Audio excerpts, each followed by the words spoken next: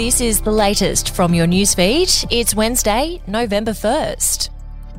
Legal experts are warning that a proposed bill to regulate misinformation on the internet could see Australians having fewer protections against self-incrimination. Under draft legislation expected to be put to federal parliament this year, government media regulators will have the power to compel people to testify at a time and place of the agency's choosing or face fines of more than $9,000 a day. Legal experts in the opposition say the plan goes against the right to silence granted to anyone suspected of a crime. The bill provides heavy penalties for social media platforms and individuals, but exempts journalists, academics and government agencies from being accused of spreading misinformation. Anthony Albanese will today announce a $10 million teacher recruitment campaign in conjunction with all states and territories in a bid to end the nationwide teacher shortage. The move comes as teaching enrolments actually look to be turning around. Preliminary tertiary admission figures show that primary and secondary education degree enrolments ahead of next year are up by 2.5% across the country, equating to around 900 more potential future teachers.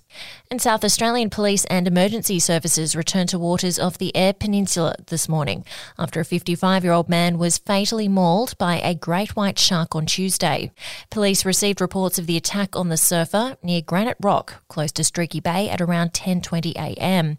A witness who was at the scene told The Advertiser the shark was around 14 feet or just over 4 metres long. The beaches have been closed to all swimmers. We'll be back after this. News doesn't have to be boring. The Brits have given Prince Harry a new nickname after yet another tell-all interview. Oh God, is it the Ginger Whinger?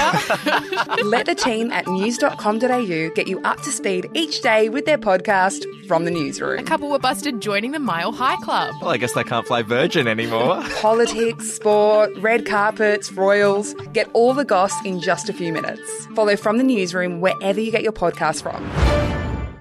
Figures in wagering, the law and sport in Victoria are trapped in a Ponzi scheme, now shaping to be bigger than the Melissa Caddick saga.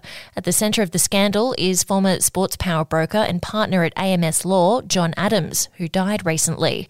The Victorian Legal Services Board said on Monday it was aware of allegations of misappropriation of investment funds by Mr Adams. One estimate is that close to $100 million has been lured from investors with false promises of well-secured mortgage loans. And in Queensland, the Southern Downs town of Wallangarra has been saved following a massive firefighting effort on Tuesday. Speaking at a press conference last night, Premier Anastasia Palaszczuk confirmed waterbombing aircraft had been used to fight the blaze and that the fire had gone around the town. The town's 600 residents had earlier in the day been told to shelter immediately, with terrifying footage released by the Queensland Fire and Emergency Service showing the huge blaze just metres from homes. And we'll have an update to your newsfeed tomorrow.